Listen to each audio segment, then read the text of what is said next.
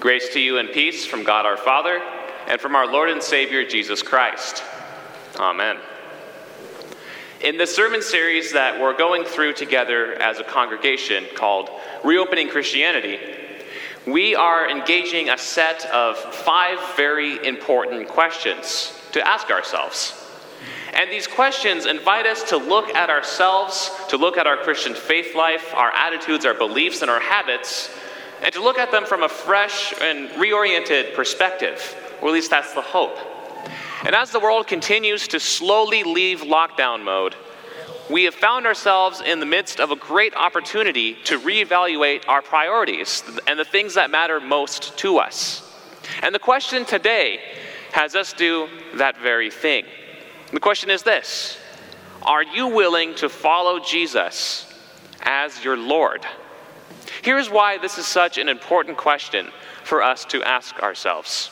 The major problem with Christians all over the world and Christianity is this: Christians are perfectly fine with Jesus being their Savior, but few are willing to follow him as Lord. This may sound odd to you hearing it at first. After all, we do call Jesus Lord all the time in our worship. We call him Lord in the Apostles' Creed, in the hymns that we sing, and in our prayers. Jesus and the word Lord really just go together quite naturally for us as Christians, because it's his name. But it's also a title or position for Jesus. So then what is a Lord exactly? By definition, a Lord is a person or a thing who has power and influence and authority. So a Lord is someone that you live under, that you serve, and that you obey. A Lord is someone with control. Now let's contrast that with the word Savior. A Savior is a person who saves someone else or something else from danger. And saviors for us have many different names. They're heroes, liberators, rescuers, our friends in our time of need. A savior is a title that is normally regarded with a lot of respect and admiration. And why do we treat saviors in this way? Because they did something for us, often free of charge. For that reason, saviors are very likable. We want them around. They're easy to get along with. They're the people we need in our lives because they make us feel safe and comfortable and free. A Lord, on the other hand, can sometimes have a very different reputation. A Lord is someone you serve, someone you obey. Why? Well, because you have to. A Lord is put in positions over you outside of your control. And you can't really do much about the fact that they are a Lord. They call the shots. They make the rules, even if we don't like it. We don't really call anyone a Lord in today's world with our language now, but we certainly do have lords all around us and over us. Our parents, teachers, a boss, the president, the governor, law enforcement, all of these people and positions have authority over us. And a Lord can sometimes make our life uncomfortable or even difficult. Like when your boss asks you to work overtime or work over the weekend when you had other plans. Or when your parent disciplines you or grounds you. Or when it's time to pay taxes to the government. We often have the choice to disobey or obey authority if we want to, but that usually doesn't come without consequence. There's not much we can do about the fact that they're in charge and we're not. Lords are the people or things that we serve. They have control, they have power. Saviors serve us. Jesus is both our Lord and Savior. He has ultimate power and control and glory. He can do whatever he wants. But he also saves us. But here's the problem. We like Jesus as Savior, but not so much as Lord. Jesus as Savior lets us off the hook. And we take that and we kind of twist it into our own sinful advantage at times. Or that's the temptation. Because Jesus as Lord makes us uncomfortable and can be inconvenient. Jesus as Lord commands us to love God and to love our neighbors as ourselves. This means that we are to put others first, that we are to not gossip about them or bring down their reputation. This means we are to follow God's law and live a righteous life. This means that we are to stand up for our faith and stand up for what's right, even when the situation is difficult to do so.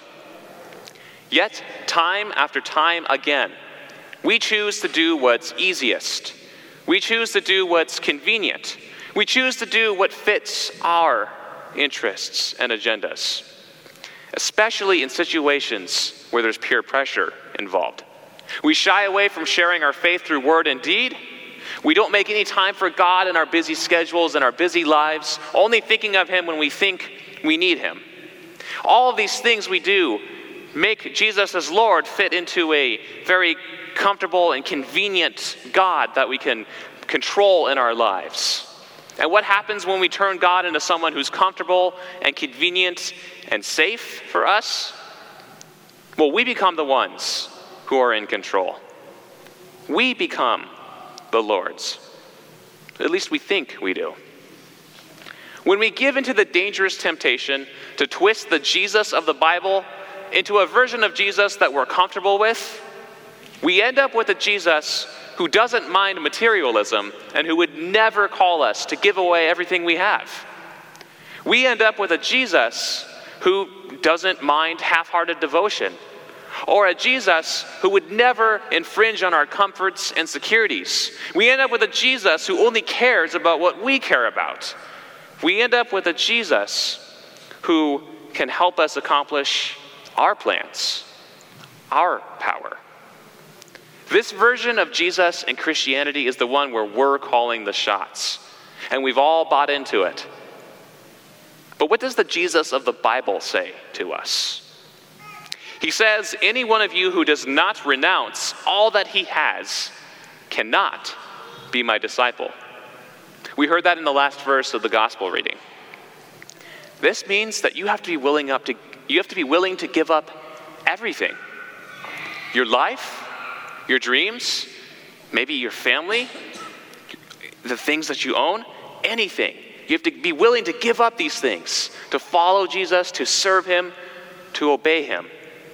Like it or not, Jesus is Lord of heaven and earth. He's Lord of the universe. He decides who the disciples are. He decides life or death. Jesus gives us a very tall order in that reading. The call to become a disciple. It's a very costly one, and he's very transparent about what it may cost you.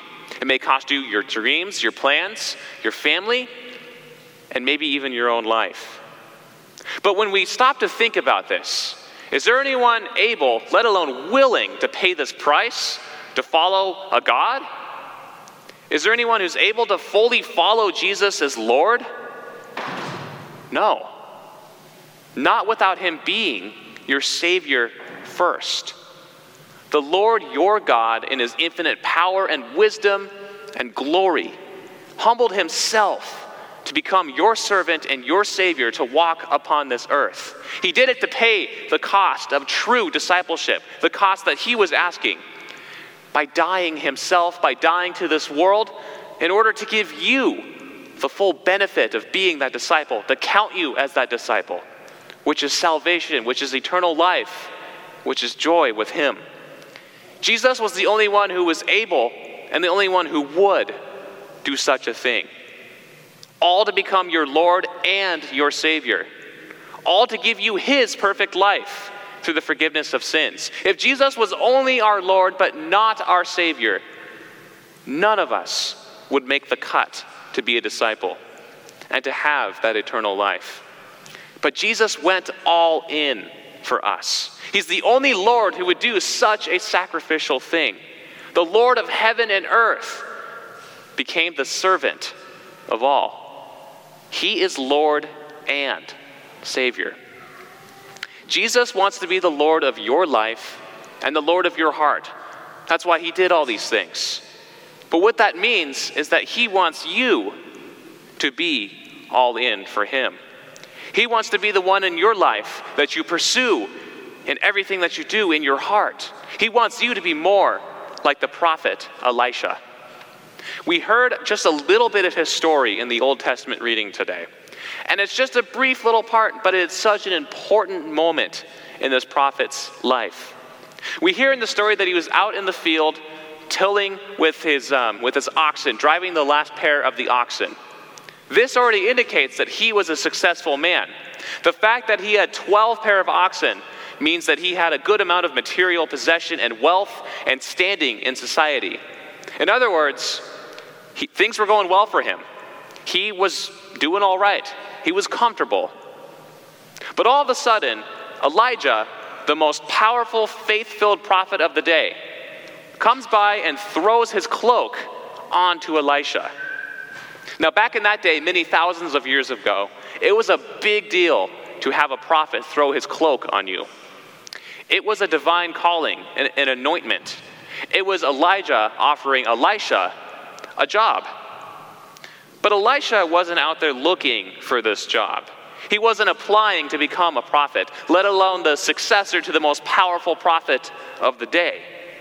In fact, the Bible doesn't even tell us if he did anything to be in this position, to be worthy of that. But now Elisha had a choice to make. He could either stay in that field, working with his family in his comfort and his security, or he could follow after this man who in the previous chapter called down fire from heaven and single-handedly won a battle against 850 false prophets. This was not just any ordinary opportunity. What did Elisha do? Well, first, he said goodbye to his family. But then what he does next is shocking. He takes the oxen, slaughters them, and cooks them with the farming tools, by burning the farming tools. It was one thing to take your farm animals and slaughter them, but it was a whole other thing to take the instruments of your livelihood and use them as the fuel for the fire to cook the meat and feed everyone. This was an extreme, ridiculous, out-of-control situation. He was not thinking. He was just doing it. He was making it clear that there was no turning back at this point. But God didn't put this story in the Bible to teach us how to use our farming equipment responsibly. It's a story of total devotion. It's a story of all-in discipleship. As baptized children of God, you and I have been selected by God too. In our baptisms, God's cloak was thrown onto us, his cloak of righteousness, his cloak of forgiveness and eternal life. We were anointed to become children of God. And just as that crazy opportunity showed up in Elisha's life out of nowhere to follow God, the Holy Spirit gives us amazing opportunities to follow after God and to serve him. And we often don't see these opportunities coming either. Maybe you're out on a walk in the neighborhood during the spring, and you see that neighbor that you haven't talked to all winter. Perhaps it's been weeks or months or even years since you've had a real conversation with them. But then you feel this pull in your heart that you would want to go and just talk with them, to be a good neighbor to them. Maybe you've got a pull in your heart to call up that old friend you haven't talked to for a while. And then you remember you haven't talked to them about faith for many years, and you know that they're not really a Christian anymore.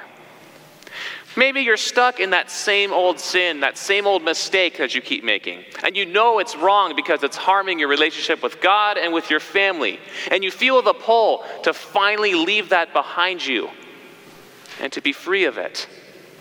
Opportunities like these come knocking all the time in our lives as Christians. It's the Holy Spirit. It's the Lord your God calling to you to follow him. And you have a decision to make. Are you going to let Jesus be the Lord of your life and just go? Or are you going to keep calling the shots? Following Jesus as our Lord does not mean we all have to get together after service and throw all of our belongings into a dumpster and become street preachers and yell at people all day. Following Jesus as our Lord means that we love God, that we really love him, that we love him deeply in our hearts, that we love him in such a way that we're ready to go wherever he takes us, that we're willing to listen for him to say, come follow me, and go. But we know that love takes sacrifice. We know that from our earthly relationships. And so following Jesus as Lord is going to be uncomfortable. It's going to make you unpopular. It's going to ask you to give up things in your life. But the world needs that kind of witness so badly, now and throughout this age. Why should we love God like this? Well, because he first loved us by becoming our Savior, by dying for us, by rising for us, by giving us the Holy Spirit and eternal life. God is the one who stirs these opportunities to follow in our hearts. Following Jesus is not a burden, but the greatest opportunity of our lifetimes, of our eternal life. So answer God's call. Embrace him fully. Let Jesus be the Lord of your entire life. With these opportunities to follow him, we will certainly fail along the way. We will be in situations where we can't do it on our own. But as we follow him, he gives us his grace, his strength, and his love. Because we don't follow Jesus alone. We don't follow him to earn our salvation. We follow him because we love him. Our Lord is worth following. So ask him, how can you follow Jesus more closely as your Lord? And be ready when you ask him, because he will give you those opportunities. Amen. And may the peace of God, which surpasses all understanding, guard your hearts and minds in the one true faith